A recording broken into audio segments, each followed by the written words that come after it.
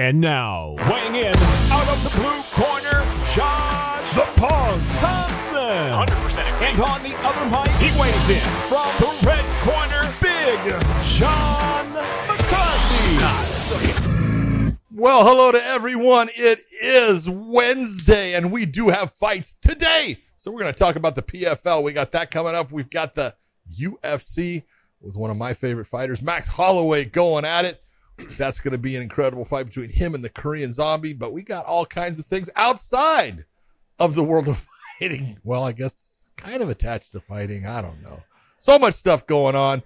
You're all the way. Look at you. You're reminiscing of California with your Bellator Long Beach shirt this on. Is one of Very my favorite nice. shirts. I thought they did a great job. I thought they did a great job of making this shirt. They did. It's good with the sunset kind of looking thing. It's kind of cool. Yeah, I like it. It's pretty nice. That one right behind my shoulder, that way, is my favorite shirt. That's from Fort Lauderdale. That way?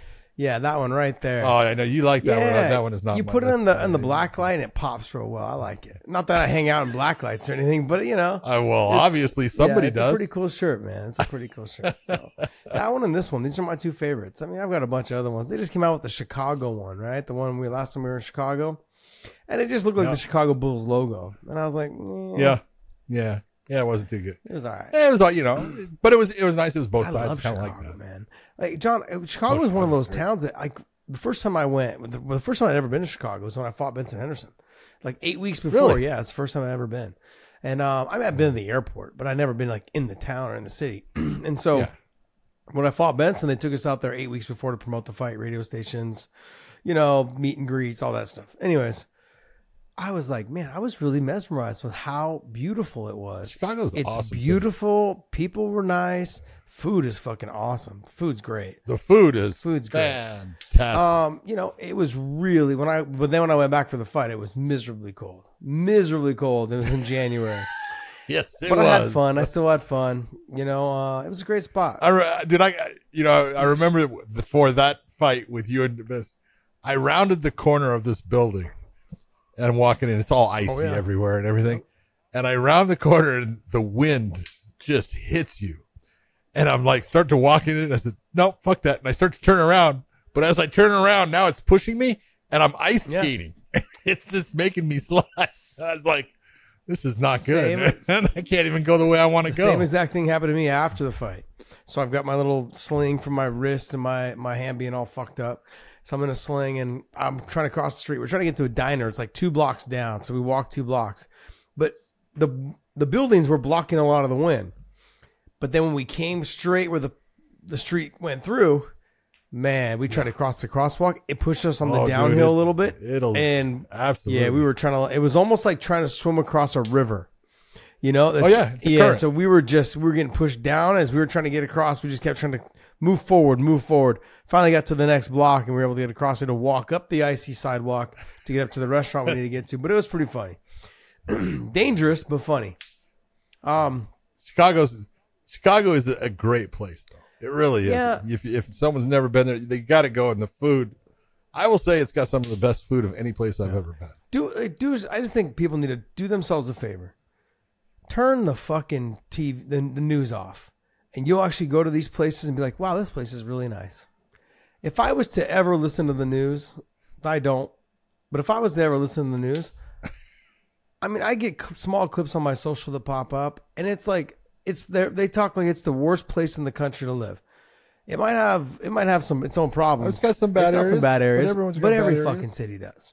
And every time I've been there, the people have been nice. The food's been amazing. The restaurants have been nice. Hotels have been nice. Wherever it is. I mean, everywhere I've gone throughout that city, it's been fabulous. And I got nothing bad to say about it. Yeah. Fantastic. I agree. What the hell is that noise, John? Talk to me, please. Ask him what it is, John. You want to know what it is? It is. It's fantastic. I want you to see this. Because there it went. Just drawn into. You see that cool light? They are mesmerized. It's like, stay away from the light. Zip. John, when you mentioned it, I was like, okay, like 4 or 5 the whole show, like 4 or 5. No. Freaking. I'm telling you, something blew up. I thought someone was in here where I got toenails. these little tiny gnats, and I was like, I can't take it. I gotta get. So I brought in here. You're going to have to put up with it. This is going to be a good show. Instead of those things flying in front of my face, the last show, I was like, what the hell happened in here? It was like because of one of the sodas or something. I don't know, but man, because I don't have any food in here. Don't know. You must have left the open Monster. I think it's one of the ones that blew up. Probably from, what do they call it? They're called like sugar flies or what? Fruit flies. Flies. Fruit flies. Yeah. All right. Well, I can tell you right now, they are all dying at this very moment. So every time you hear that, dink, another one goes down. Yeah. All right. Well, let's go ahead and start rolling into this fight card, man. There's a lot going on this weekend. We got the PFL, we got some boxing, we got the UFC. We got a little bit of drama at the Jake Paul, Dylan Dennis, along with figuring out who the alternate is, which is I think is fantastic. I wish we could just push Dylan right out of the position and just put Platinum Mike Perry right there. That'd be awesome because I'd love to see that fight more so. And I think if Platinum Mike Perry was to fight Logan Paul, I think he'd fuck him up. I think he'd fuck him up. I don't think I'm looking forward to seeing that fight. Hopefully, I mean. Look, if history repeats itself, Dylan Dennis pulls out. Now you want Dylan to pull out. Let's follow the agenda here, and then we'll get to Hey, who do you think you are? Silence, ho! Silence. No, I get it. All right, look, we'll talk more about that. You're right. We'll go back to that. We'll talk more about that later on. You got the PFL here tonight. We got the PFL. It is the playoffs, as they call it, and this is to go into, I think their next show isn't until November, though, but that would be their championship run with their $1 million payoffs and stuff. But you got the main event is, obviously, it was kind of set up a little bit. I know people were upset about it. I wasn't, honestly, but they took points away from a fighter based upon the performance, which made Shane Burgos, who they had brought in as one of their main attractions for the new signings, and he lost his first fight to Olivier Aubin-Mercier. Got a very tough win against a tough young opponent from Japan, and then they put him into the finals against the number 1 seed in Clay Collard against Shane Burgos, who's the number 4 seed. But this is a great fight, John. This is a fight you want to watch. John, you just hear what you just did for about a minute and 20 seconds. That's why people don't watch the PFL. It was way too fucking much to describe how these guys got into the playoffs. It was just too much. What? I'm sorry. The best fighter needs to get into the playoffs, and the guy who won and the other best fighter needs to get into the playoffs, and they need to fight. That's what it needs to happen. Now, the other two, the ones that basically, when people, it's so funny because when we talked to, I did that whole Nathan Schultz. Yeah, he's the one that got taken out. But you remember I did that? I did something talking about how fighters were skewing. They could potentially skew their opponents, and they could find ways to buck the system with the betting lines and all this other stuff. And this is exactly what I'm talking about. That's exactly what happened. You had two friends that trained together, didn't want to hurt each other, and I don't know if they rock, paper, scissors for someone to win. But whatever happened. And the PFL caught on to it, and they heard about it, and they realized it, and I'm glad they did something about it. Look, you get paid to fight. You don't get paid to play grab ass out there. You get paid to fight. So the fight didn't happen. Basically, the fight didn't happen. Well, the fight happened, but it didn't happen. It wasn't the fight. It wasn't. And this is my problem with it. And this is where I told, there was people that called me about it and stuff and talking about it. I said, look, at the PFL is a promotion. They're paying those guys to fight. Those guys are making money. And the way they make that money is by fighting. And what they are doing when they say, okay, I'll accept that fight, is they're saying, I will fight to the best of my ability. And you got to say neither guy did. Well, you could tell. It just wasn't they were not going after each other with an intensity that you could buy into. Yeah, it's in your contract that it says you will fight. Yeah. You will fight pretty much to the best of your ability. To the best of your ability. It says something else. There's different verbiage for it, but yeah, it basically says that, and that you will give it your all and do whatever you can to finish the fight, whatever it has all these little breakdowns in it. What's the promoter paying for? No, I understand exactly where you're coming from. In this situation, in the scenario, though, Shane Burgos, he's the beneficiary of it all, of the situation. But Yeah. Both those fighters, I wouldn't have them on my in my organization anymore.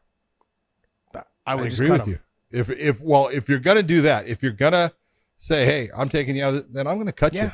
Because I'm not gonna sit there and say that, "Oh, it's okay," and I believe that you'll never do it again.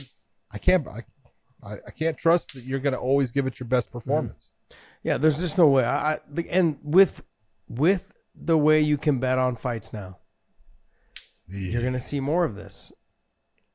And I get nervous, especially in the point system type tournament. Not the best fighter moves on, the guy who wins moves on. It's not that. You're not getting the best of the person who won the fight. You're getting the one that won the fight, but they did it and they worked together and teamed together. These are things that people should be concerned about.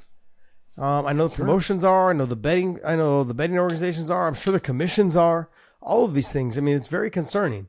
And so I'm glad that they did something, but they got to do more. I mean, I'm personally they need to be cut. Like what? Cut, released. What's that? Oh, you're saying cut. I think they need to be fined also too by the commissions. Sorry, you're fixing a fight. I can tell you, I'm being honest. I've had people from commissions, so executive directors, call me and say, "Oh, I don't think it's right that they took him out of that spot," or I look at it and yes, look at their whole thing is it's a point system, and so with that point system, those guys knew, hey, if I get the points, I'm in the playoffs, and now you're taking them out. That's just not right. And I go, whoa, stop. I go, the PFL is a promotion. And in their promotion, they have a tournament. And they look at it and say, if you don't perform to the desired level to be part of that tournament, I could take you out and put somebody in that wants to be part of that tournament and wants to give the performance, that we're expecting. I go, so I don't see where the problem is. There's nothing that says, oh, I've got to give you points. I said, they have a point system. I understand that, but they're a promoter, and the promotion wants to put on the fights that people want to see because that's how they make money. Yeah. Just makes sense. Yeah. Like I said, the commissions need to take, there needs to be harsher penalties by the commissions, especially now that gambling's involved. It's going to be more problems. Later on down the line, they're going to find ways to buck the system. And I'm sure you saw this is what happens. What you're talking about is the whole thing that happened with the UFC and James Krause. That's why the UFC took it so serious. Yeah. You got to let them go. Hate to say that, but you got to. I mean, it's a look, maybe bring them back. Yeah, I don't know how old they are, but maybe bring them back in a year or two, say, look, first time slap on the wrist. We suspended you or we kicked you out of the organization for a year or two, whatever it is. If you're still around, hopefully both of them, both of those guys, both of them have been tournament champions. Both of them. Nope. I'm not doing that, man. If I'm a promoter, if I'm somebody that is paying you guys a substantial amount of money to go out there and perform, this is the entertainment business, I'm not putting up with that. And the commissions shouldn't be allowing it. There should be harsher penalties. There should have been a 6-month suspension, maybe even a year-long suspension. You cannot mess around now that there's gambling involved. Just my personal opinion. Then tell me, what is your personal opinion? What is your take on the matchup between Clay Collard, and Shane Burgos? It's funny that, they're basically stylistically, they're very similar. Both are good on the feet. Yes. Clay Collard, I think, is a little bit better of the grappler, but I don't think Clay can get him down. I don't think Clay's going to waste a lot of energy to get him down. So I look at the two of these guys really throwing the exchanges, but I also think that Clay Collard's going to go to the body a lot more. He's going to hit to the top. He'll go back to the body, and he'll come back up top. Now, look, I also believe that Shane... But Burgos has got the power. Yeah, he's got the power, but John... Even though he has the power, he's up at 155. He is a better fighter at 145. He's a monster at 145. He doesn't want to make that weight anymore. And I think he matches up a lot better with the guys at 145. I mean, the guys that I see down there at 145, and don't get me wrong, they're all studs. You got Chris Wade, you got Bubba, you've got the Russian kid. Yeah, we got Pineda. No, what about Pineda? Dude, that kid is freaking good. And then you've got from Habib's camp. Jeez, man. You're talking at 145? Movlid, right? Movlid, yeah. So you've got him. You've got that whole crew. The one that gives him the hardest time is Movlid, obviously, because of the wrestling and the pedigree there, the explosiveness. But the other three will stand in trade and will try to take him down and try to put pressure on him. But they make for great fights because they will all stand a little bit before they wrestle. I think Shane is the better fighter at 145. Now, this is at 155. Clay Collard, to me, is just someone that he can take the damage, he can take the big shots, and he can still walk forward, and he can make you pay. And Shane Burgos has been known to get tired. He doesn't push a fast action-paced fight, and when he does, he slows down so much. Now, that was because he cut down to 45. Now it's to 55. But he's still, because he's got so much power, because he's pretty explosive, those things tend to slow you down as the fight goes on. He throws everything with bad intentions. When you throw with bad intentions, you tend to slow down as the fight goes on. Clay Collard, he throws things with bad intentions, but he does it in spurts. A little bit like how the Diaz brothers do. Okay, they touch, bop, bop, bop to the body, back up to the head. He knows exactly what he's doing in terms of conserving the energy when he needs to and having more output when he needs to. He's a fantastic fighter, man. I wasn't a believer until I saw him, put it on Pettis. Then when I saw him put it on Pettis, I was like, oh, wow. Okay, you're good. And then I saw his next couple performances, and I'm like, wow, you are really good. It's not just a one-time thing where Pettis lit a fire under your ass and you got it done. No, you're good. You're really good. Yeah. And so, when I look at these guys, I look at them like, I'm going to go more with Clay because Clay at 155 is a natural 155-pounder. Shane Burgos is a 55-pounder. He's a big guy. I get it. Yes. But I just don't see, he hasn't quite caught on to carrying the weight as well as someone like Clay, who's fought pretty much his whole career at 55. Shane's now getting to 55 and he's fighting there. I just think that Clay's used to taking more damage there. Shane doesn't have a lot of as much output as the fight goes on. I'm gonna lean more towards Clay. I can't blame you. I think it's a fantastic. When we look at matchups and in the PFL and some of them I look at, and I'm being honest. Last week, I looked and I said that's not a good. I've already seen that fight, and this fighter is going to walk through that fighter. This one, I can't tell you. This has got Shane Burgos can absolutely win this fight. The number 4 can beat the number 1, but the number 1 can definitely beat the number 4 too. And it's just a matter of who's able to fight at the range that they're comfortable at. Can Shane Burgos land counters when Collard comes in? And Collard's always going to leave. He likes to exit with body shots.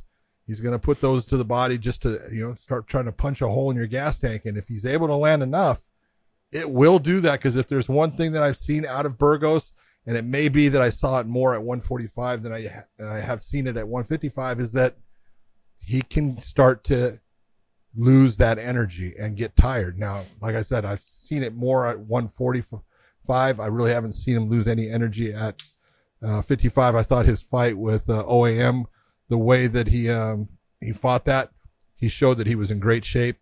He was in it the whole time. But this is a great matchup. I cannot wait for this fight. This is one of those ones I'm looking forward to watching that fight. I mean, I got to agree with you. I said Clay Collard would win, but I got to be honest. It's a 50-50 fight, like you said. It's a toss-up fight. I just look at what Clay's been able to do at 55 and Shane not having quite the success in the PFL at 55. That goes for all the guys that have come over from the UFC. They haven't had success at all. But and this, and I've heard people talking, and I had some guys, talking to me about the fight, and they go, well, but Burgos is someone the UFC should never let go. I said, yeah, I agree with you, but they did, and he's making more money, and I think he did the right thing, and they go, but Collard is, he's good, but I go, Collard was in the UFC before Burgos. What the fuck are you talking about?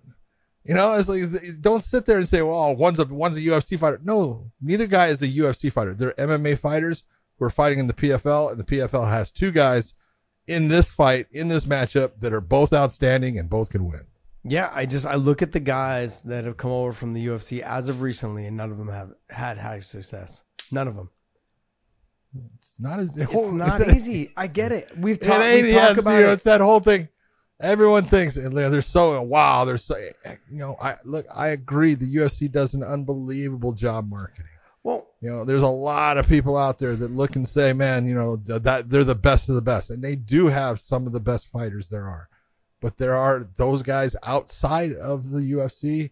They're some of the best fighters in the world too. Well, and can match up with anyone. We can say that all day long, but the reality is that sometimes when fighters leave the UFC, they feel like they're fighting guys that are on their level, and they don't fight well. That's a mistake. They don't fight well. They believe that like, oh, I'm better than you guys because I was at the UFC for so long.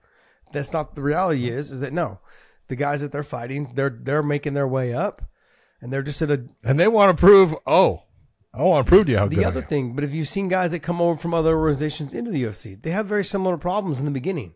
You know, you can look at guys that they didn't have great performances in the UFC when they first came over. Shogun Rua being one of them. Quentin Jackson didn't have a great performance his first fight in the UFC either. I mean, certain guys have come over. Well, hold on. Okay. Well, you're just making a statement there. Who did he fight in his first fight? Oh, no. That's right. Yeah, Marvin Eastman. Yeah, you're right. It was Marvin because he had already had a fight with Marvin Eastman in King of the Cage long before, and so that was a rematch. And Marvin Eastman, if in all honesty, when you're looking, he's the perfect style to give Rampage problems because he could throw. The biggest problem is every time he tried to drop in weight, his chin kind of went bad. No, I get what you're saying. What I'm saying is that when fighters leave one organization and go to the other, their first couple fights in that new organization are not the best. And when you have fighters from the UFC that go to another organization, they almost carry themselves as if like I'm been in the UFC. I don't need to worry about it. I don't need to, I'm going to win no matter what. And they get there and they don't have success. It's because there's tough fighters everywhere. We've said that I don't know how many times. There's going to continue to be, but it's a mentality though also. You have like Shogun. He came over. I believe he lost his first fight in the UFC. I think it was to Forrest. Yeah, right. Forrest Griffin. UFC 76. Quentin came over and he had a it wasn't a super tough fight, but it wasn't an easy fight against Marvin Eastman. There's been several guys. Vanderlei Silva, same thing. Came over to the UFC. Tough fights. Like just they struggled. They weren't as dominant as they were in their other organization. You want to know why? Because it doesn't feel like home. You got to get in there. You got to. There's not that comfort factor. You really do feel like you're fighting in enemy territory. And Shane Burgos, I feel like he hasn't figured it out yet. He's still trying to get in there. He's probably trying to figure out the people in the back who tell him, hey, are you ready? Let's go. Like, let's get moving. Like the Burt Watsons of the crew. Different people. Yeah, you have different people back there trying to tell you what to do and push you around. You're like, man, I don't know you. What are you talking to me like this for? You know what I mean? Like, there's a relationship you build with the people in the back. The refs. That's true. Sometimes the refs are different. Certain refs only, a lot of them work all the other organizations. I get it, but they lean towards one organization more often. So you don't see them as much in your organization if there's another event that same weekend, which there is normally. And so you tend to see the same refs all the time. Now you go to that other promotion and now they're the different refs, the ones that you don't always see because there's usually conflicting, fights, scheduling for the fights. There's a lot of little things. The people that when you show up, that pick you up at the airport, the people that when you get to the office to sign all the posters, they're different people now, telling you what to do, telling you where to go, telling you to do the interviews. It's just a relationship you've got to build. You got to start to make it feel like home. And I feel like Shane, he hasn't been there quite long enough. It's only been, I think, a year. And just getting it under him a little bit. You don't understand, like, this is my home now. That's where I'm going to be. I'm making a ton more money. It's hard. It's hard to make that adjustment. We haven't seen the best Shane Burgos at 155. I'm hoping to see a lot better Shane Burgos now that he's in the playoffs. But Clay Collard, I think I'm going to give the edge to because it is his home. He feels comfortable there. He is comfortable there. No doubt about it. Yep. You're right. All right. Then in the co-main event, we have the guy who was the champion and the guy who beat Shane Burgos when he first came to the PFL in Olivier Aubin-Mercier going up against Bruno Miranda. And Bruno Miranda has been basically on fire for a little bit here. He has been lighting people up. He's been having really good performances, but you really got to give it. OAM, when he first went to the UFC, he was all wrestling. He was a wrestling based guy who would, ground and pound was good, but stand up, it was always, is he going to make it to getting into the clinch to get the fight to the ground? And now his stand up, man, he actually is landing good combinations. He's much smoother on his feet. He moves laterally. He does a lot of good things, and he's been very successful, since coming over to the PFL. I'm trying to remember, does he even have a loss in the PFL? I think he does. Does he? Who beat him? I think he Dave, does. Pull up his record real quick for me, please. Oh, sorry, I clicked in there. You had it? No, sorry. I know, but I changed. I clicked okay. in the thingy. There we go. In the PFL. Hold on. Yeah, in the PFL. No, he doesn't. No, he doesn't. Undefeated in the PFL. 1, 2, 3, 4, 5, 6, 7, 8 in a row. Like I said, he's really come into his own. And you could take a look again. He's got a couple in here. He's got the two that we talked about that were season playoff winners and stuff. As far as they won the titles in Schultz and Manfio. Got a win against Marcin Hell, who's obviously a Bellator and the UFC fighter. Then he got Stevie Ray, Shane Burgos, Anthony Romero. He's doing great. I mean, with him, he's got a big body frame for the weight class. Yes. He can wrestle really well. He's getting to understand what he needs to do to fake the shots and let his hands go, land the big shot, and if it doesn't land, then get right into the wrestling, smother the space, almost like a Bernard Hopkins. Bernard would throw his shots. He'd be out of range, and then he would throw his shots, and then he would just go right to the clinch. Smother you, clinch you, hold you. I mean, he made it. That's why he fought for so long. What was he, 51 years old by the time he retired? Because he could get away with that. He found his way to slip off, get his head offline, and throw his big punches, and then get into the clinch and hold you from there until the ref broke you up. He made a career off of it. I think that with OAM, same thing. But he's fallen in love now a little bit with his power. He knows he's got power. He's got the knockout over Stephen Ray, and then he's also got the knockout over Romero. I mean, he's got power. He understands he's got power, but it's all set up with his wrestling. He doesn't utilize. Yeah, it's set up with his wrestling, but his resurgence, because look, he was having problems when he was in the UFC. Everyone knew how to beat him, and for the most part, he was just in that downhill spiral of it just wasn't working for him. And his stand up in the last 2 years, it's become way more proficient, way more that he can rely on being on his feet, and he's not diving for takedowns like he did in the past. Yeah, I look at this matchup though. Even if he wins, then I'm looking to see him fight Clay Collard. I mean, that's because you're saying Clay Collard is going to beat Shane. No, what I'm saying though is I've already seen the Shane Burgos fight. We're going to find out. I've already seen the Shane Burgos fight. Yeah. I've seen how it went. Oh, you want to see him fight Clay Collard. I mean, I don't want to see the same. That's the problem with that's one of the other problems I have with the PFL format. It's the same guys. It's almost the same guys every tournament. Give me some new blood. Give me some new fighters. Give me somebody new every time. Take the winner of it and give me 3 new or 4 new or 8. Well, I don't know how many people. 8 new people. Whatever it is. Give me a new tournament every single time. Give me the top 2 guys. Put them in there in the opposite ends of the bracket from last time, the ones that were in the finals, and go from there. Don't keep giving me the same fighters, and that's what I'm getting. It's hard to stay interested in what goes on when the point systems can dictate where the fighter who won actually lost, and doesn't get in, where the fighter that lost and then actually won another fight, got a submission, now he's in automatically or she's in automatically. It's just it's a little frustrating. I see the vision of where they're trying to go with it. Yeah. It's just too hard to make it work and make sense. And I think Joe Rogan said it best. If I can give a little bit of advice to the PFL, get rid of that quirky ass system of all the numbers and the scoring. The best fighter fights the best fighter, and then you move on. Whoever wins moves on. It's pretty fucking simple. Don't make it more complicated than this. That's really what it comes down to. I want to see the best fighters fight the best fighters. I don't want to see the guy who just skated by with a little bit of a win here and the split decision, and come over the guy who went for the knockout and then got knocked out himself. I don't want to see it. I want to see the guy who went for it. I want to see the guy who was going balls deep in it. I agree. So I want to see the guy going for it in the fight. That's exactly what they got something. They do have something. The scoring, the point system thing it's hard to follow looking at, and the sport is becoming more casual based. There's just so many fights and so many shows. People just they've all become casuals, and then, I mean, if you listen to them in our comment section, they're all professionals. But if you get around them, you understand how casual it is. I don't know.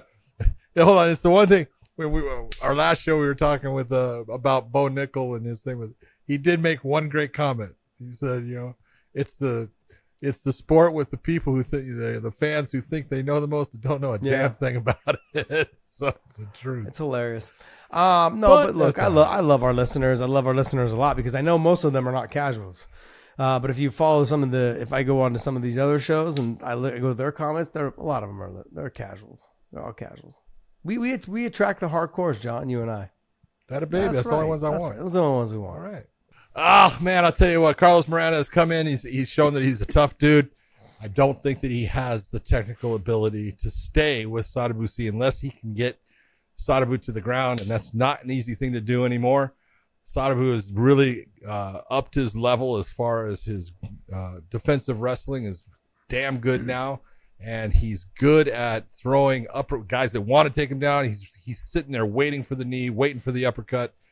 He's look, there's a reason why he won the title last year, and it's because he's freaking good now, and he's got that Josh Thompson perfect physique in that tall, long, and lanky, man. You talk about the perfect, build at 170 pounds. He's got it. Hey, some fighters have it, man. He's got the ability to continue to be the champ. He got the ability to keep knocking people out. He just got to have a little bit more output. Got to believe in what he's doing. The knock on him before he won the title was that he just didn't have enough output. And when he did have people in trouble, he sat back because he was afraid of being taken down. So with Miranda, he just got to get into his face, get into his grill, make him make a mistake, give him a lot of feints. If you're Miranda, try to fight him a little bit how Sean O'Malley fought Sterling. Is get into his grill, get in the face, fight a little bit, and then give him feints, and then go ahead and react off of that. You've got to do that. You've got to make him. You got to make him react before. See if he throws something, and then react off of that. That's exactly how Sean O'Malley fought Aljo. He got him to react, waited for him to go, and then when he went, he slept right outside the position, and then landed the clean shot. That's what Miranda's got to do to Sadabusi. We'll see. True. Magomed Karamov taking on Solomon Renfro. I feel bad for Solomon Renfro because that's a tough fight. Solomon's got talent. He's a good fighter. He's good in the stand-up. He's got decent grappling. I don't know if it's good enough to stop what Karamov does, basically, when he gets into that clinch. When Magomed Karamov gets in the clinch, he's slick. Mm-hmm. He does a lot of nice little tiny things that end up putting you on your back because you've got to catch them right away, and if you don't, you're falling behind, and then he's got you where he wants you. He's a stud. The guy's just a very good technician. Yeah, I mean, Magomed Karamov, he's really good in terms of mixing up his combinations, mixing in his wrestling. He's got the ability to be on top and do a ton of damage. There's not much I can say about the fight. I mean, in terms of Renfro's just going to have to try to set the tempo. Don't let Karamov dictate the pace of the fight. It's going to be difficult. It's not easy to do, especially because Karamov is not bad on his feet. No, he's good. He's actually pretty damn good on his feet. That's straight. And then he knows how to mix in the wrestling when he needs. And when he gets on top, he's got good ground and pound. He's got great control. He pushes you where he wants you to push, and then he goes in and lets go of the ground and pound.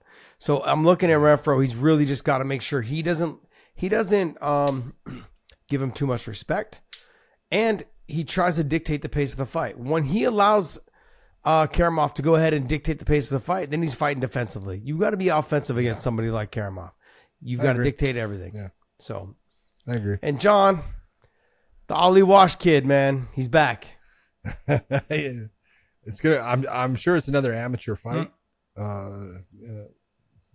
He's staying as an amateur.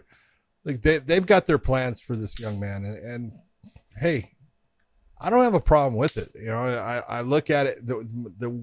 If I was going to say that there's one problem I have with it, they take an amateur fight and they stick it in this position on the main card, and it's a little awkward.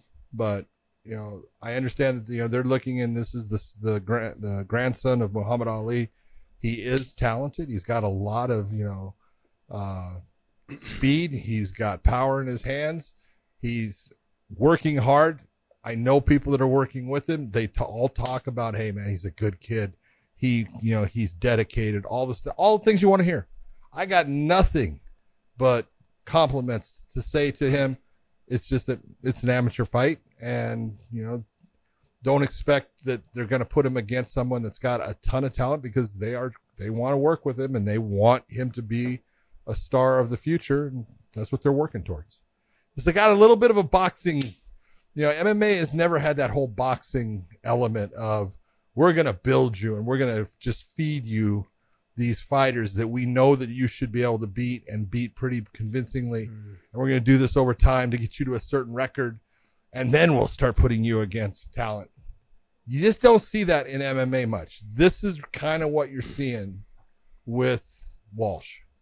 I mean, the only... but it's at the amateur level. Yeah, the only promoter I've ever seen do that is really Scott Coker. Scott did a little bit with Kung Lee. He did it... Yeah, but see, again, Kung came from a different background, right? He was a standout in what he did. And to come into MMA, you got to give him some time to, get used to the sport. That's understandable. Yeah, he did with AJ McKee. AJ McKee, no, he started him off, let's be honest. Yes, but he saw him as an amateur and started him off as a pro. And at least Scott Coker is smart enough to say, look, I think you have talent. Help me to help you, is really what he's doing. He's saying, I'm not going to pay you a ton in the beginning, because I'm going to give you opponents to try to get you comfortable in this sport, get you comfortable under the lights, do all these things. I'm going to help build you. During these fights, we're going to hopefully get some, some great footage of you and highlight real stuff, and we're going to be able to use it, and we're going to just start building you.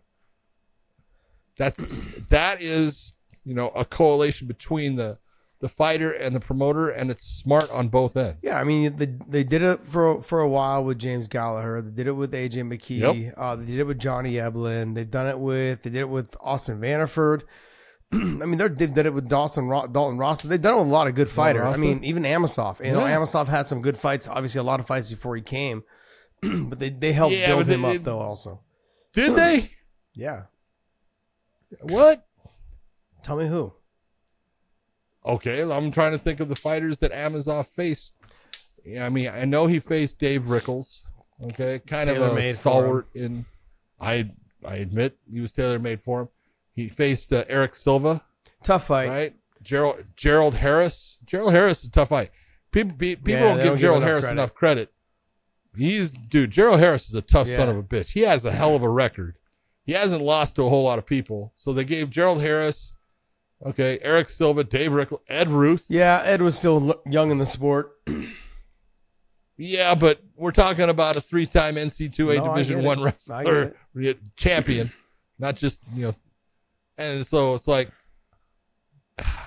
No, I get it. Yeah, they helped, and maybe, I don't know. I look at Gerald Harris he's good. He's very good. He was probably, Gerald Harris, when he fought Amosov, was probably, I'm guessing, 25-6, 26-7, somewhere in there. Yeah. That's not an easy opponent. He's got power too. Eric Silva's chin wasn't all that great, but he's talented. Dave Rickles, kind of tailor-made for him. Ed Ruth, what shocked me in that fight was he was able to take Ed Ruth down several times. Oh yeah, multiple times. Yeah, the Mark Lemminger fight, great stoppage. That just showed you how good his wrestling actually is for a guy that never wrestled. Yeah, if you didn't believe in how good his wrestling was, go up and watch the very first Logan Storley fight. Jeez. Jeez. It was crazy to watch. Anyways, fantastic fighter. All right, let's go ahead and let's go into is there any other fights on this card you want to chat about? I didn't see anything else on here. Nah, I think we're good with that. That's good. Let's go to the UFC card. But everyone, tune in Wednesday here tonight. Make sure that you tune in for the PFL. All right, John, you know what? I'm the one that always does this. I'm going to have you go ahead and do this read. Go right ahead, John. What read? There's nothing for me to read. There's nothing. Well, go ahead. Speak up, John. Speak up, John. Read. John likes to spend a lot of his extra spare time on onlyfans.com/weighing in. John is on the onlyfans.com/weighing in. John, when are we going to... For everyone out there, we here at the Weighing In Podcast have a partnership with OnlyFans in trying to bring the combat sports fan over to OnlyFans, where we have a ton of fighters who are part of the OnlyFans family. You can go to their sites. You can actually ask them questions. They can give you different types of training tips, different things as far as techniques and all these different things. OnlyFans has one part that, yes, you can look at good-looking women, no doubt about it, but it also has a big interest in the combat sports. You can go and look at them and see them on all kinds of boxing rings, boxing shorts. Andy Ruiz, you watch them. All kinds of MMA fighters, Chris Cyborg, AJ McKee, all of them are part of the OnlyFans family, and they are here to try to really bring up all of the elements of combat sports, be it boxing, kickboxing, MMA, all of it. So check out our OnlyFans. It is free. We do not charge for anything.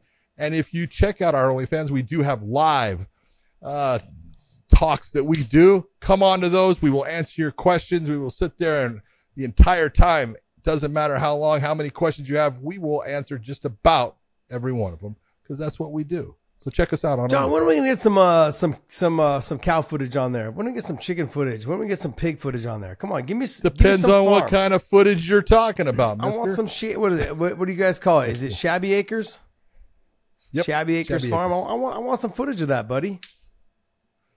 Give me some footage. I might start doing. Just don't. If you have any of the footage of you getting knocked out of the tree, I want to see that though. That's what I want to. I don't have any footage of that. I didn't think that was going to be a big thing. It was a pretty big thing. It was what I swear to you. I got a guy that every 3 times a year. So there's an auction here at a place called Tyler Brothers. Daryl Tyler runs Tyler Brothers. He is a fantastic dude. Love the guy. Just a great businessman. Really helps people out when he can and stuff. But 3 times a year, I go to that auction, and they just had it. And it seems like, a lot of people come up and talk to me and stuff. And this one guy, he just kept on coming up, man. He's an older, he's my age, probably a little bit younger, but, a little bit more weathered. But farmer stuff, and he's got this nice stitch pattern over his face, right? And he says, I said, well, what happened? He says, oh, man, a tree. And I went, oh, you got a tree story. Well, let me hear your tree story, right? He goes, man, this tree, giant tree, it split. He goes, and he says, one end of it standing up, one end of it falls. I go, I got a story just like that, right? Keep going, right? And he goes, well, there's this one branch. And I go, man, this thing's getting good. Too good because it's the same damn thing, right? He goes, and I'm looking at it. He goes, and it's up there on the, and I says, if I get rid of that, I said, oh my God, this is sounding exactly the same, right? He goes, well, I go up there and I cut it. He goes, and it goes forward and bounces, and he goes, and it bounces back into my face. He goes, and just split me open. He goes, knocked me over. He goes, that's what happened with me. He goes, so I had to go to the hospital, get all cut up. I said, well, I'm glad to know that I'm not the only person that trees attack in Tennessee. Oh my gosh. It's going to be like a geriatrics convention, like little park over there with all you old timers. Everybody that's been attacked by trees. And the fucking tree wins every single time. Dude, it does. You guys are cracking me up. All right, well, hey, let's get into the UFC. What is this? Well, UFC what? Singapore. Okay, this is not pay-per-view, though, right? This is on Fight Pass? No. This ABC. is on not Fight Pass. I think it's ABC. It's on ABC? Huh? I think it was on something else because I think that was the whole. I could be wrong. Okay, Hold on, let's let me find just out. confirm. It's on ESPN. Is it on ESPN? Well, don't they normally run them simultaneously, anyways? ABC and ESPN Plus. I think they usually run them side by side. They do. I'm thinking of another Fight Night card. Yeah, this one's ESPN Plus. Got it. All right, well, hey, let's go ahead and jump in. There is one, or there was one. You got Max Holloway versus Korean Zombie. Let's go, John. I'm being honest. This is one of those ones where I love Chan Sung Jung. He's a dynamite fighter, but he's reached his peak and he's over his peak. And he's slowed down as a fighter. He's still a great grappler, but his stand-up has slowed down. He doesn't create the same angles that he used to create with his footwork, or he's not catching guys in the same thing. And that's, in my opinion, based on just speed.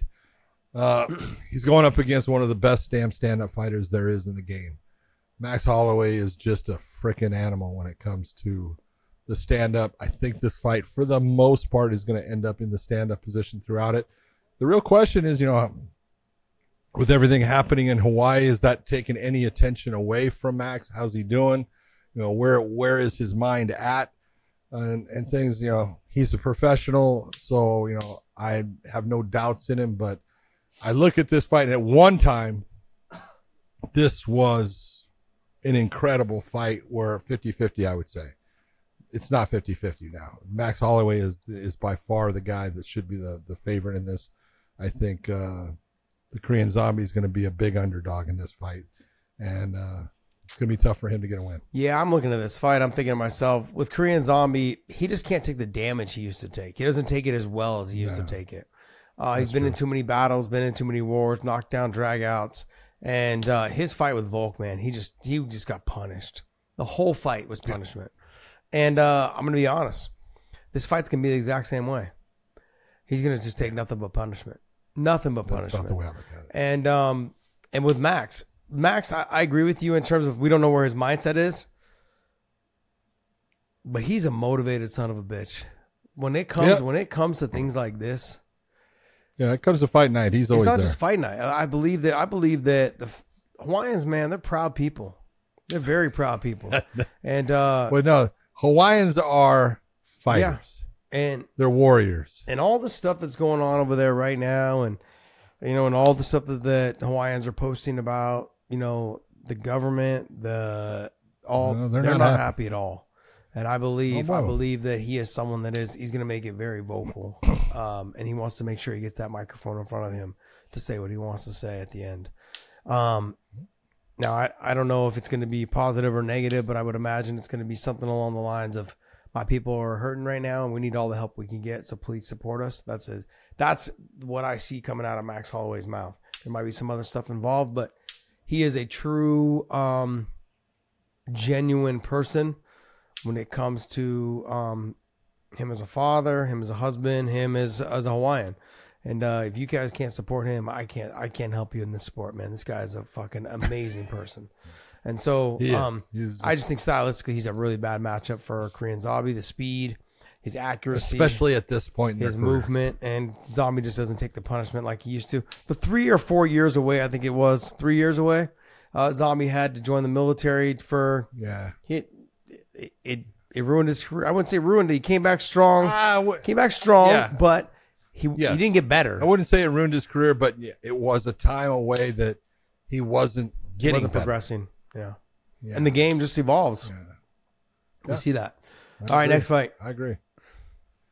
Anthony Smith taking on Ryan Spann.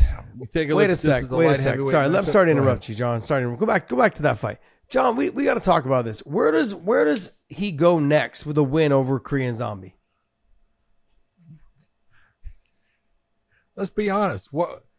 Who is it that you can say? Who is it in the featherweight division that the UFC has signed that you would say is a favorite in beating Max Holloway? Who did they just sign? They just signed somebody, didn't they? Yeah, who? I don't remember. I can't remember. Now, we've seen Arnold Allen face him, and I think Arnold Allen is a fantastic fighter. But Max was able to shut him down in a lot of ways and just prove that you got a ways to go. There's things that you got to change. Calvin Kattar, we watched that fight. Calvin Kattar showed, how tough he is, but there was a level difference there. Josh Emmett's really not even in that now. If I was going to put anybody against him at this point and say, all right, here it is. You want another shot at Volkanovski. This is your chance to get it with a win. And if you can't get the win, I'm going to give it to this guy. And that would be Topuria. Yep. But then do you really want to get rid of your number one contender? Not Max. I'm saying you get rid of Topuria because Topuria is the only guy that hasn't really faced Volk or hasn't lost to Max. Yeah, and that's the whole point. You take a look, and Volkanovski, I think, is out for a little bit here, right? Healing up.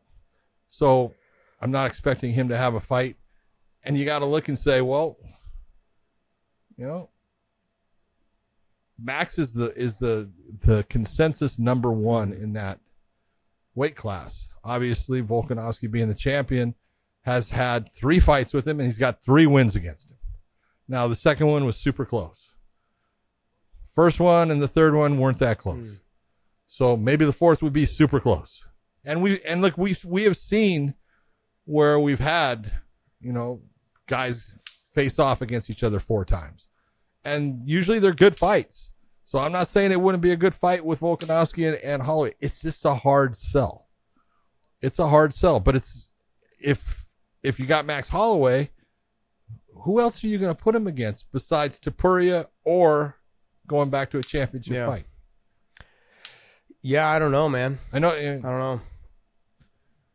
I mean, being honest, he's a number 1, Josh. I want you to think about this. When you were number 1, and you were at a time, did you want to take on number 8? No, shit. We're not doing anything for you. After I beat Nate, I was number 2 or 3, and they were trying to give me fucking Rustam Kabalov, and I was like, yeah, go fuck yourself. Okay, but why? But why? I had never heard of him. Why? I had never seen the guy fight. I didn't know who he was. No disrespect to him. I know he's a really tough fighter. I just didn't know who he was. But when you're number 1, why is it you don't want to fight number 8? It doesn't do anything for you. No, it doesn't. You're stuck. Well, here's the thing, though, John. You're supposed to be. There's certain guys that I would have fought had they offered them to me, but they didn't offer them to me. Like, I would have fought a Cowboy Cerrone. And I know Pettis was the champion at the time, but there were certain guys that motivated me because I just had so much respect for them. There's no disrespect. Sure. I was a fighter when I got to, especially when I went back to the UFC the second time. I was motivated by other fighters. It was hard for me to get up out of bed, go, yeah, that guy doesn't really do it for me, man. And you could see it in some of my performances. There was guys that should have never been in the cage with me, ever. But for some reason, we ended up going the full distance. And there was guys that motivated the shit out of me, and I got them out of there in 2 rounds. Look, there was no disrespect to this young man. I love this guy a lot. He's a fucking great person. Is Nam Fan. I went the distance with him. It was a one-sided fight, but I went the distance with him. Like, I just couldn't get him out of there. But there wasn't a lot of motivation. I didn't train as hard for him. I was like, yeah, this guy's not better than me on the ground.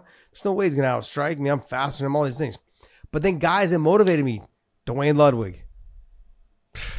How do I not get motivated for that guy? I'd kick your fucking head off.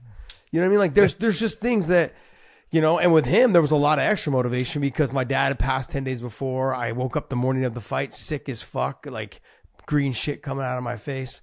It was just, there was so much motivation in that fight for me to get that win. There was nothing that was going to stop me.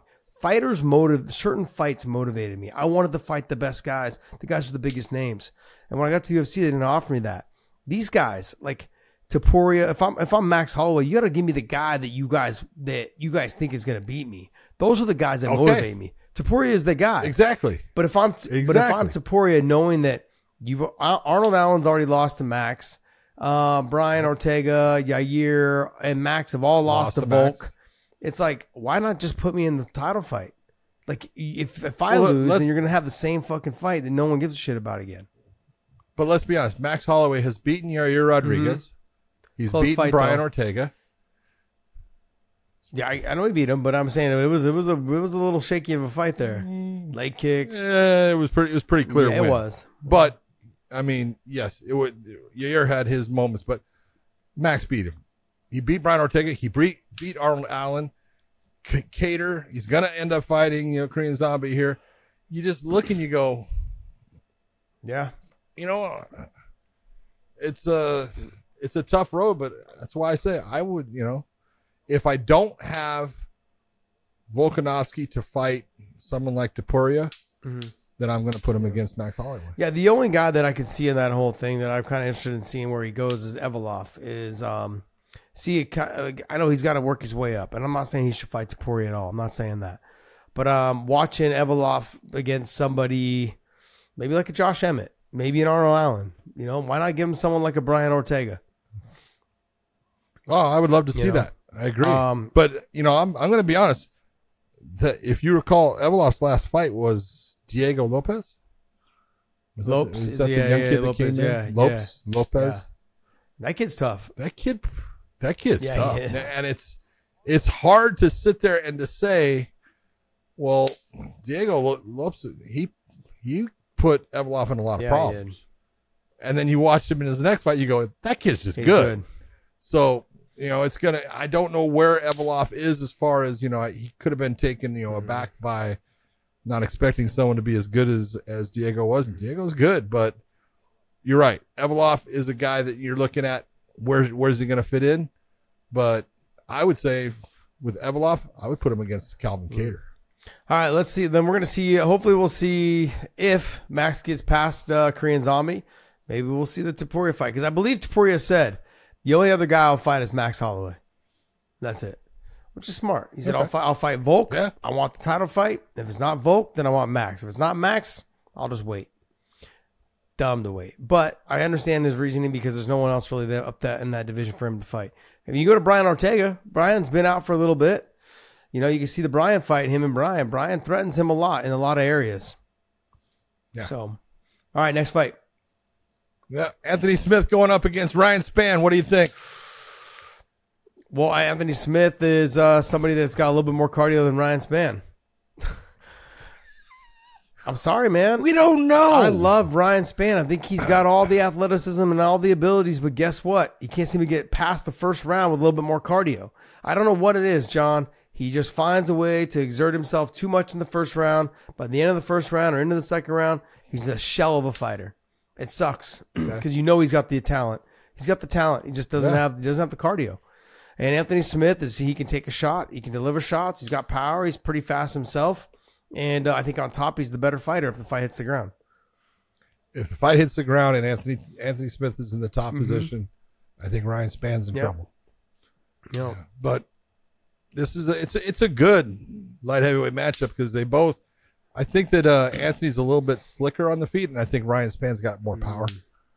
Yeah. You know, when you look at them both, but they both have their strengths here. But overall, like he's one of those guys, man. Take a look at all those fights, and he has got over 50 fights.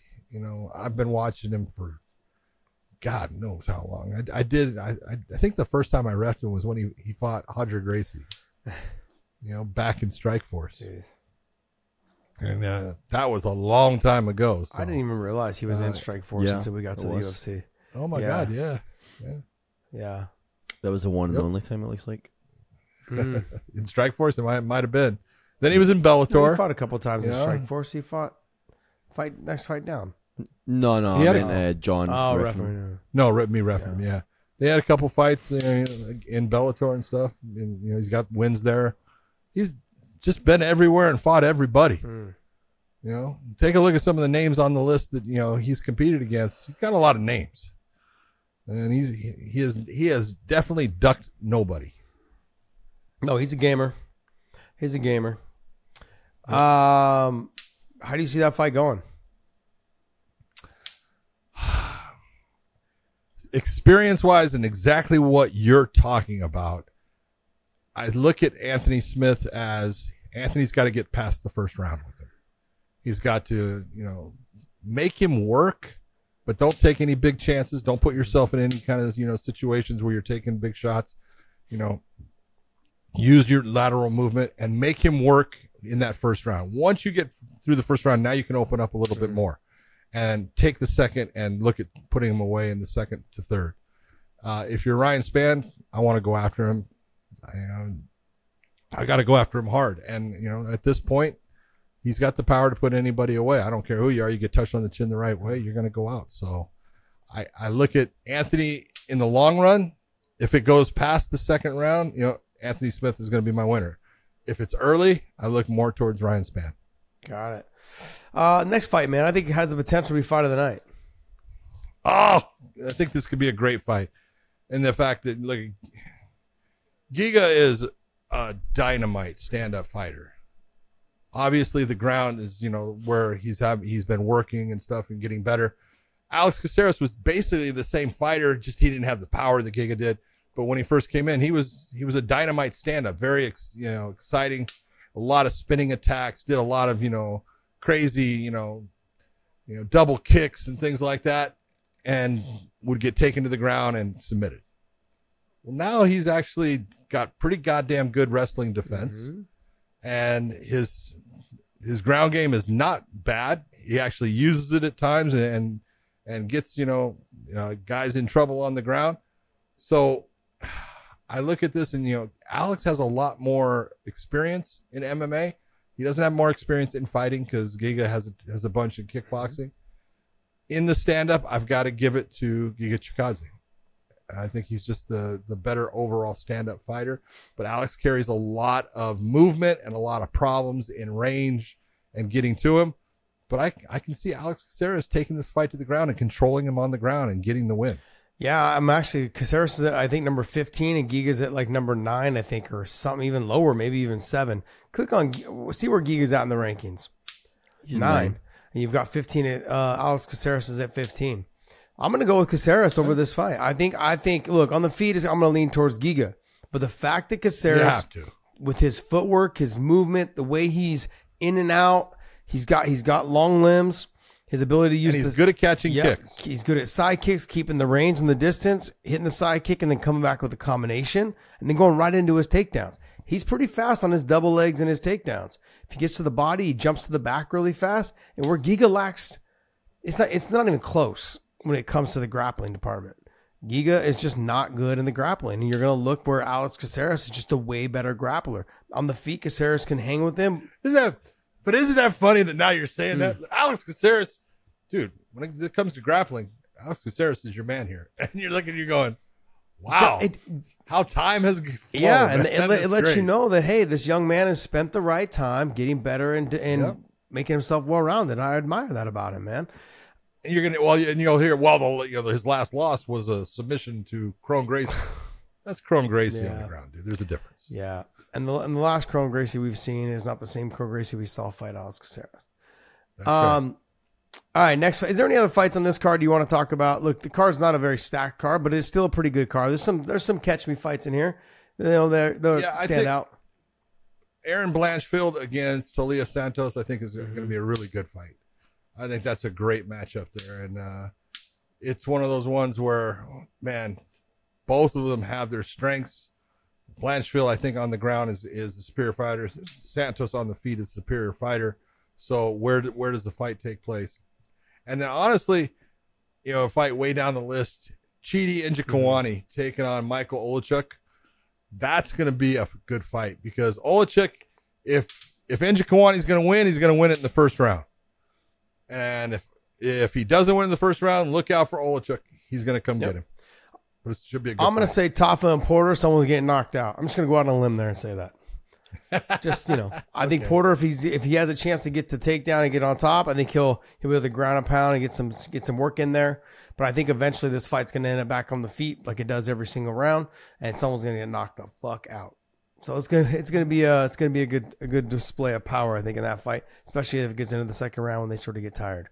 Someone's chin's going to go. All right, hey, that's going to wrap up our UFC talk. And Dave, you got any news for us, buddy? Are we going to talk?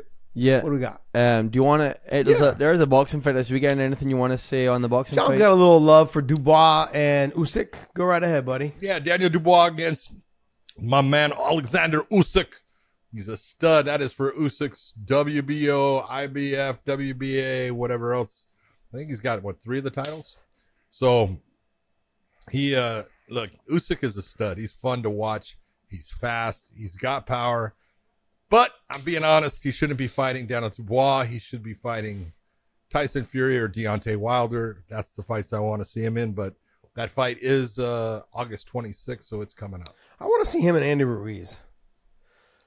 That way, I agree with you. I think that would actually be a really good fight. Yeah. Andy Ruiz is, got good hands, good movement.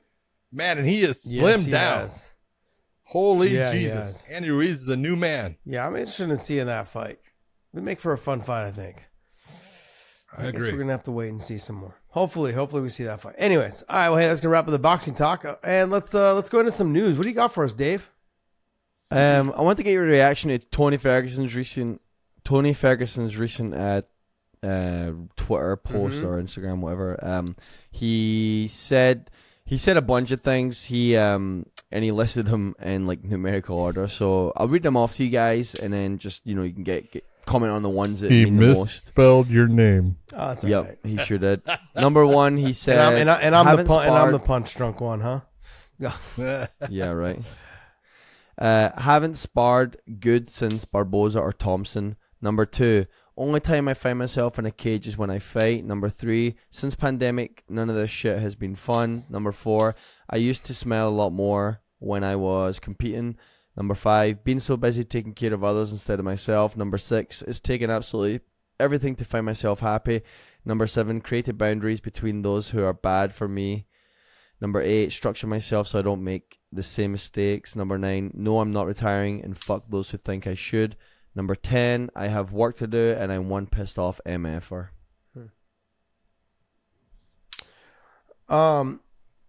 Yeah, not sparring is not a good thing. Like, no, he's saying he hasn't sparred good, which means he hasn't had good sparring. He also says in there that he hasn't been in the cage except for when he fights. That's another thing that's not good. Those are all things that you need to have surrounding you. Look, we sparred in a ring when at AKA in the beginning, and then you start realizing when you spar in a cage how much of a difference it makes, because there's nowhere your butt can't scoot out. You can't defend takedowns as easy. You know, it's more difficult to defend the takedowns against the cage as it is against the ropes, because now I can just sit on the rope and you can't really get me. I can kind of grab the rope a little bit and stop you from taking me down with my elbow, the armpit, whatever. All of those things. There's things that you have to put yourself into these situations on a daily basis. So when you get in there, it just comes second to none. It's just muscle memory. You know, the pandemic, you know, none of this shit's been fun since the pandemic. No, you know, like, he hasn't won since the pandemic. Yeah, of course it hasn't been. That's fun. the thing, is that I've said this I don't know how many times. Winning solves everything. Solves your problems at home. Solves your relationship problems. Solves your coach's problems. It solves your mental problems. It solves all that shit. And it's not easy. When I lost 2 in a row, I had never lost 2 in a row. I was like, what the hell is going on? It just baffled me. It baffled the shit out of me. But then when I lost 3 and my third one was to him, my mentality was way different, man. I was like, shit, it's time to go. I just lost 3 fights in a row. You're thinking to yourself, 3 fights. This guy's lost 5 or 6 in a row. 7? I think it's 6, right? It's not. Winning makes you feel like you're unstoppable. And this sport, like every sport, is about confidence.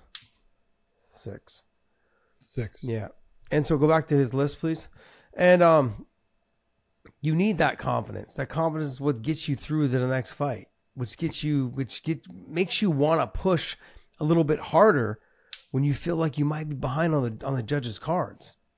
He doesn't have that right now. And I'm not knocking him, man. I said this, I continue to say this. When he started his losing streak, was it Justin, Oliveira, and Benil? Justin Gaethje was it? Yeah, I mean, like, he was Gaethje, Oliveira, and Benil. He was at the same age that I was when he beat me. It's father time, man. There's nothing I can tell you. There's nothing. I like Tony a lot. Tony's going to probably take Tony's going to take offense to whatever it is I'm saying, because he's already come out publicly and said things about me too. Like, oh, you're just mad because I beat you. Oh, I pieced you up. You can say what you want, man. Things like that don't bother me. I'm just talking realities. Yeah. And I had a nice long look in the mirror with myself after I lost to him. It was like, you need to figure out what you want to do in life, because it's coming to an end real quick. I didn't think it was coming to an end. Just went the distance in a split decision, lost to Benson Henderson, who was the champ for a long time. You know, was supposed to fight Pettis for the title. Then lost a very narrow split decision loss to Bobby Green, who I shouldn't have lost to. I was out there fucking lollygagging. Then I got destroyed by Tony Ferguson. It was like a mental thing. Like, the other 2 fights I came up short, no big deal. This guy can't do anything to me. Fuck, he proved me wrong. There's just a mentality. Just the mentality was different. But then I went home. I was like 3 in a row. You have to take a good hard look at yourself in the mirror and go, this is coming to an end real quick. It's going to come sooner than you think. And if it doesn't come to an end real quick, there's a whole, and you'll notice it within a couple years of you being retired. And I'm saying this directly to Tony, is that you're going to notice things in your brain. You're going to notice things in the way you talk to people. You're going to notice things in the way you talk to your wife, the way you talk to your kids, the way you handle yourself. And you need to have a reality check. I can't even explain it.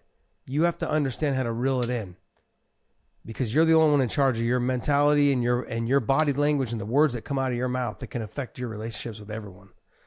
And I've had these conversations with myself a lot, because there's times where words come out of your mouth and you don't realize it. And so I get nervous for him, watching him take these L's. So It become a little emotional. It's a little fucked up. But I care for the guy. I care for all these fighters. It's the truth. Yeah. And it's people have no concept of how lonely it gets. It's lonely. Mm-hmm. When it's, when you're winning, Josh, everyone wants to be around you. Everyone wants, do this, do that. When you're losing, there's still the people that want to be around you, and there's still the people that, are there for you, but they don't know how to communicate and make things better for you. So a lot of times they'll hang back because I'll just give them this space. And the space is basically the last thing you need at this point with some of them. And it's a matter of, like I said, I love Tony. I've known Tony for a long time. And he's a hell of a fucking athlete. He's a hell of a fighter. I don't know if he doesn't want to retire. That's okay. I understand that. But there comes a point, what are you going to do here? What are you going to do to change this up? Because really now it's come to the point of, they've not given him easy opponents in anybody. No, none of them. When you take a look at, obviously the Gaethje was for the interim championship to then fight Habib, and so that didn't work out. And then Charles Oliveira becomes the champ, and then he fights Beneil, a tough goddamn fighter. He fights Michael Chandler, Nate Diaz, Bobby Green. So who are we going to say is the easiest fight there? Bobby Green? That ain't an easy fight for nobody. Bobby Green is a pain in the ass. So, I sat there before and I thought, based upon pay, the UFC might say, we're gonna let him go, but they haven't done that, and that's hats off to him for not doing that and giving him fights. But I think it comes down to that. They're not gonna. This is the same thing that happened with BJ, and when I did BJ's fight against, wasn't his last fight, but it was his fight against Yair Rodriguez, and I'm being honest, I did not want to ref the fight because I knew what was going to happen. And I loved BJ as a fighter. I love him as a person. And I knew that this is just a bad fight for him. This kid is too fast, too good now for what BJ is now. And I asked, Sean Shelby, I said, dude, why are you doing that? Why are you fucking putting BJ against this young kid and stuff? I go, what's going to happen. I know what's going to happen. And he goes, yeah, John, I do know what's going to happen. He goes, but he makes a lot of money, and I can't give him somebody that he can just beat because then he just wants another fight and more money. So he's going to have to earn that money. And I was like, yeah, fighting sucks. It's just, but I understood it. I was like, okay, I get it, but man, it just sucks. And Tony's in that position. He's got to fight people that are good. And I don't think he wants to fight anybody that's not good, but he's going to have to figure this out, Well, I can that whole thing, that whole rundown, Josh, is what? It's 10 years off his life. Well, it's one of those, I don't know what to do. Well, here's the thing though, John, is the Justin Gaethje fight and the Charles Oliveira fight, those two fights alone, I speak from experience because it happened to me with him at that age. Yeah. The damage he took in that Gaethje fight, it changes you. Yeah. Oh, yeah. It changes your body. It changes the way you think. I'm the first one to tell people that all the time. I said, look, you can't crash that car like that. You do that a couple of times, it's not the same car. It's not even so much a couple of times. It doesn't work. It's sometimes just one time. And at the age that he was at, I believe he was 36, 37 at the time of the Gaethje fight. It's you're not the same. And after the Tony fight, I was never the same. I never fought the same after that. I fought more conservative. I was always a step behind. I was fighting guys, when I fought Pablo Villaseca, talented young man, 11-1, I think it was his record. But I mean, he should have never even got to the second round with me. But it was one of those fights I was more concerned about getting hit by him because he was younger and he had power and he was short and stocky and all those things that I kind of were like, man, I get hit by this guy, it could be over. It's just, I dug deep in the Tony Ferguson fight, as deep as I fucking could. to still be there to finish the fight. I never wanted to quit. That second round was brutal. tough. It was brutal. Tough. And I tell this story. It's probably was one of my most viewed shows that I did back before you and I joined. I was in the back in that for about probably 45 minutes to an hour, shivering in the shower. And the shower was on hot steam water, and my body was shivering. I couldn't control myself. I was shivering so much. I'd lost so much blood. My body was in shock, and it took me a long time, that night to actually get my body to stop shivering. I'd say it took me probably about 2 hours, 3 hours for my body not to shiver. I had sweats on, had sweaters on. We were in San Diego, by the way. The fucking like it was cold. The weather was nice. It wasn't until I got like probably 2 or 3 drinks in me that my body stopped shivering. It's just, you're not the same fighter. I think those fights from the Justin Gaethje and the Charles Oliveira, Beneil Dariush, Chandler, the knockout he took against Chandler, like those fights right there. That kind of knockout is huge. Yeah. I've seen guys in the gym got knocked out very similarly with shin pads on and with headgear on and all that. And they were never the same ever again. Yep. Ever again. Look, I'm not saying he should retire. If you don't want to retire, cool, do what you want. But you've got to look, like I said, you got to take a good look in the mirror and just realize that even at 40 years old, 41 years old, I said this on Rogan's show when I was on there. If you live another 40 years, think about you have a whole nother life ahead of you. That's right. What are you going to fucking do? You got to start thinking about that now. Your kids, like he's got young kids. They're not going to get to college until you're 60. That goes through my mind every single time, John. Like the kids kids won't even get to college until you're 60 years old or 58. That money that you made through your career, it's gone. It ain't there. What else are you going to do? You imagine how much money you spent just to get you where you're at. How much money you're not making the money you're making during those years. After you retire, you're not making any of that. It's going to go fast. It's going to go real fast. And so as much as I care and I want the best for him, and I have no ill will towards Tony. This is the fight game, man. This is the game. I admire him a lot for what he's done in his career. I think he's chasing. This is my own thought, John. He's chasing that fight that never happened against Khabib. He thinks it's going to, and I'm not saying he's trying to get the Khabib fight. I'm saying that he's chasing that one big fight. He never got it. He was always right there. He never got the one big fight. He never got to fight Conor. He never got to fight Khabib. He never got to fight that one, the fight. Because that Khabib fight was there 5 times. 5 times. I mean, you talk about a cursed fight. You're right. That is exactly what it was. I mean, Tony blew out his knee doing media the week before that fight. Unbelievable. It wasn't the week before. It was the week of. It was on Thursday, Wednesday or Thursday. Yeah, I have the tickets for the fight because I was going. Freaking crazy. Yeah, I have the tickets to the fight because I was going. Yeah, they were like the black, like hard plastic, like black silhouette with gold on it. Yeah, it was a big deal. Nope. Anyways, him and Conor got into it also. Dave, you have that? Yeah, so Conor tweets in response to that message. Conor tweets, "I'm going to end you badly. I've not forgot." But then also Tony responds back too. Oh, let me click. What did on he it and say? see. Yeah. I never saw I it. finally got your bid. What does he mean? What does he mean he's not forgot? I don't know. What was the Yeah.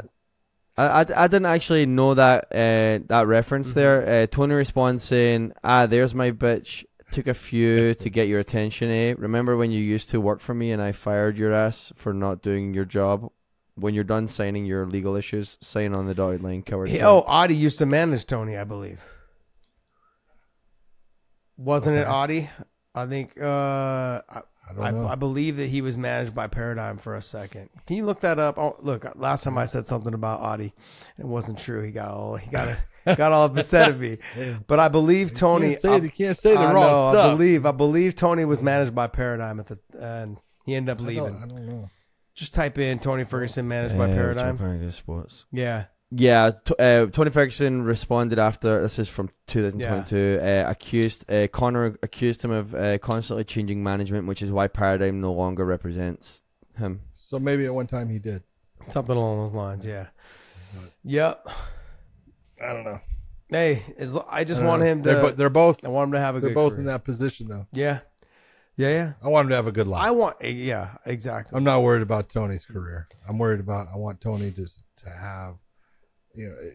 there comes that point, and you said it, and I agree with you that you got to give up your old life to start your new one. And there comes that point, you got to figure out when that point is going to be that you're going to start your new life. And it's not an easy thing to give up your old life because it's what you know. But there's so many things out there for Tony to do. Yeah. So many things, and Tony takes the same work ethic that he's had in fighting and puts it to whatever he decides. Tony's going to be a success. Yeah. No, I know. He just got to have the same type of motivation he did in fighting to do it in anything else. That's it. Yep. All right, next, what else you got for us, Dave? All right, we found out today, Tuesday, that Mike Perry is the backup fighter for Logan Paul. Hell of a backup fighter. I love that. I mean, Logan better pay Dylan not to fuck. I mean, I'm like, Dylan, man, step aside, dog. Let Platinum Mike Perry step up in there. Mike Perry, I think, knocks fucking Logan Paul out. Mike Perry is a dog. Yeah. Mike Perry is just a... Mike Perry's one of those guys that, do you remember a guy named Tex Cobb? Randall Tex Cobb. He fought Larry Holmes for the heavyweight championship. I believe so. Mm-hmm. Yeah, he played football. I want to say it was maybe it was Texas Tech or something. But he played football, and then he became a professional boxer, and he was also an actor. But man, he could take a shot, and he would just keep walking forward. And Randall Tex Cobb was the epitome of the guy that you've had those guys that you can say in sparring, but you've been in a fight, you hit the guy with everything you have, it's a perfect shot, and they just go. Yeah. And they come forward, and you go, shit. That's Mike Perry. That's what I love about it. Mike Perry's got that just dog in him. I think I couldn't ask for a better backup fighter. I mean, personally, he's going to come to fight. He's going to be there, and you got to be ready. You got to give it up to BKFC that they're allowing him to do it. Yeah, I love that. I love that about them. Perfect. Yeah. There was a lot of talk that Rockhold was going to end up fighting Logan Paul also, so in a boxing match. We'll see if that ever pans out for afterwards. There was something else that I sent you, Dave. No, not that. Pull that up last. Okay. There was another thing that I wanted. I think I sent you. It was the thing with Juliana Pena. Juliana. Yeah, Pena. her and maybe I didn't send it to you. Damn it! Look it up. You're talking about against her and Bueno Silva. They got into it. Bueno Silva's going to have problems right now. Yeah. Yeah, well, let's talk about that too. Bueno Silva tested positive for performance-enhancing drug, which apparently lines up with her ADHD medication. I'm just saying it's called the performance-enhancing drug. Am I right? Okay, but it lines up. Okay. But then you have Juliana Pena coming out calling her the Chitara, living up to her nickname. Back to being a curtain jerker on the Apex and can go and there you go. You fought two 41-year-olds this year. And you had to cheat in order to get it done. Can't pass a drug test. Keep my name out of your mouth, you dumb broad. She's fucking. Well, Juliana Pena is fucking. Juliana Pena. She's on fire. First off, Juliana Pena has a very sharp tongue. It is razor sharp. And she goes after you. She's going to say whatever the hell she wants. But, look. I don't know what, and this is where, there is a question. When you're talking about Bueno Silva, you're saying, she said, look, I took this medication, no doubt about it. It's prescribed to me. It's for ADHD. I stop it the week of, the fight, and that seems to have worked in the past. It didn't work this time. Okay. I want to know, what does that drug that she's taking do to enhance your performance? Does it? And the reason why I'm saying that in that fashion, Josh, is everything that they have as a performance enhancer because they have marijuana as a performance enhancer. I'm sorry. That's not a performance enhancer. Yes. I thought they removed it. There are plenty of places where Texas, okay, you can't get caught with marijuana, performance enhancer. And so I'm not saying what she did, is good or anything like that, but I want to know exactly what does that drug that she's taking do to enhance your performances. That's my question. I don't know. I want to know. Can you imagine if Juliana Pena was your wife or your girlfriend? She would fucking verbally abuse you. And then after she verbally abused the fuck out of you, she would beat the shit out of you, probably with the bloody end of your dick. John. We were talking about chimpanzees before ripping something off. Well, you could have a girlfriend that could do that or a wife would that could do that too. You better be a fighter to deal with her. She is. Her husband's a Chicago police officer. He better be. He better have a badge and a gun to protect himself. He's got a gun. She is fucking ruthless with her tongue, man. Like, but you know what? She's awesome. Yeah, she is. Yeah, she really is. She's an awesome person. She just is. She's gonna tell you what she thinks. Yeah, I love that. I mean, she's out there. She's out there making it work, man. I love it. Yeah, I love it. Yeah, it sucks because look, no matter what, Bruno Silva's gonna end up getting a 6-month suspension, no matter what. Yeah, no matter what. So she'll be out for a while. I don't know how that affects the rankings. I don't know how they're going to put it, but look, the reason why some of this stuff is test positive is that it helps mask the age. It helps mask the use of other drugs. Yeah. Could be. So I don't know. Could be. All right, and the last thing you got for us, Dave. All right, I got a picture from UFC this past weekend of Aljamain Sterling and Sugar Sean facing off, and in the middle is Bruce Buffer. I know you don't have a comment about the fight. You have a comment about something. Yeah, Bruce Buffer, man. I love you, brother. I love you. And I've always kind of admired your dress code. But, brother, that thing looks like John said. It looks like it came with batteries. I'm sorry, man. I'm trying to end these shows with a little bit of laughter and some fun. That is hilarious, man. Like, look, John, you brought up a good point earlier when we were talking about it off air. If this was worn in December, like it's like the Grinch, or Christmas, I would be like, you know what? Good call. Because it lights up like a Christmas tree. It looks like it comes with in August in Boston. Bruce, I love you. You are the man. You have fucking made an incredible career, and you are a classy dude that usually dresses to the nines. Mm-hmm. Tell Kings Bay they need to reinstall the battery pack on that jacket. It changed colors as he moved. It was like a the paint jobs you get on the kids that have the drift cars, the 19-year-olds that have the souped up Japanese drift cars, and they've got that paint that just changes. That was that jacket.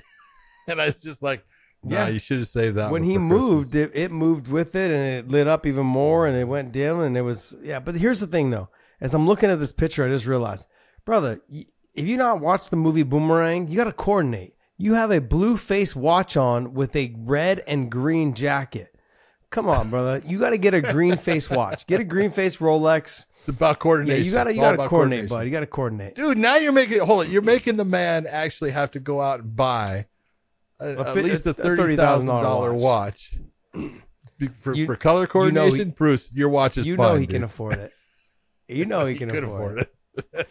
Look, I got to say this. The last thing, though, is Bruce, it might not be the batteries. It's just your persona that's lighting that is true. So that is okay, true, brother. I mean, it pops really well with the Monster Energy drinks in the background.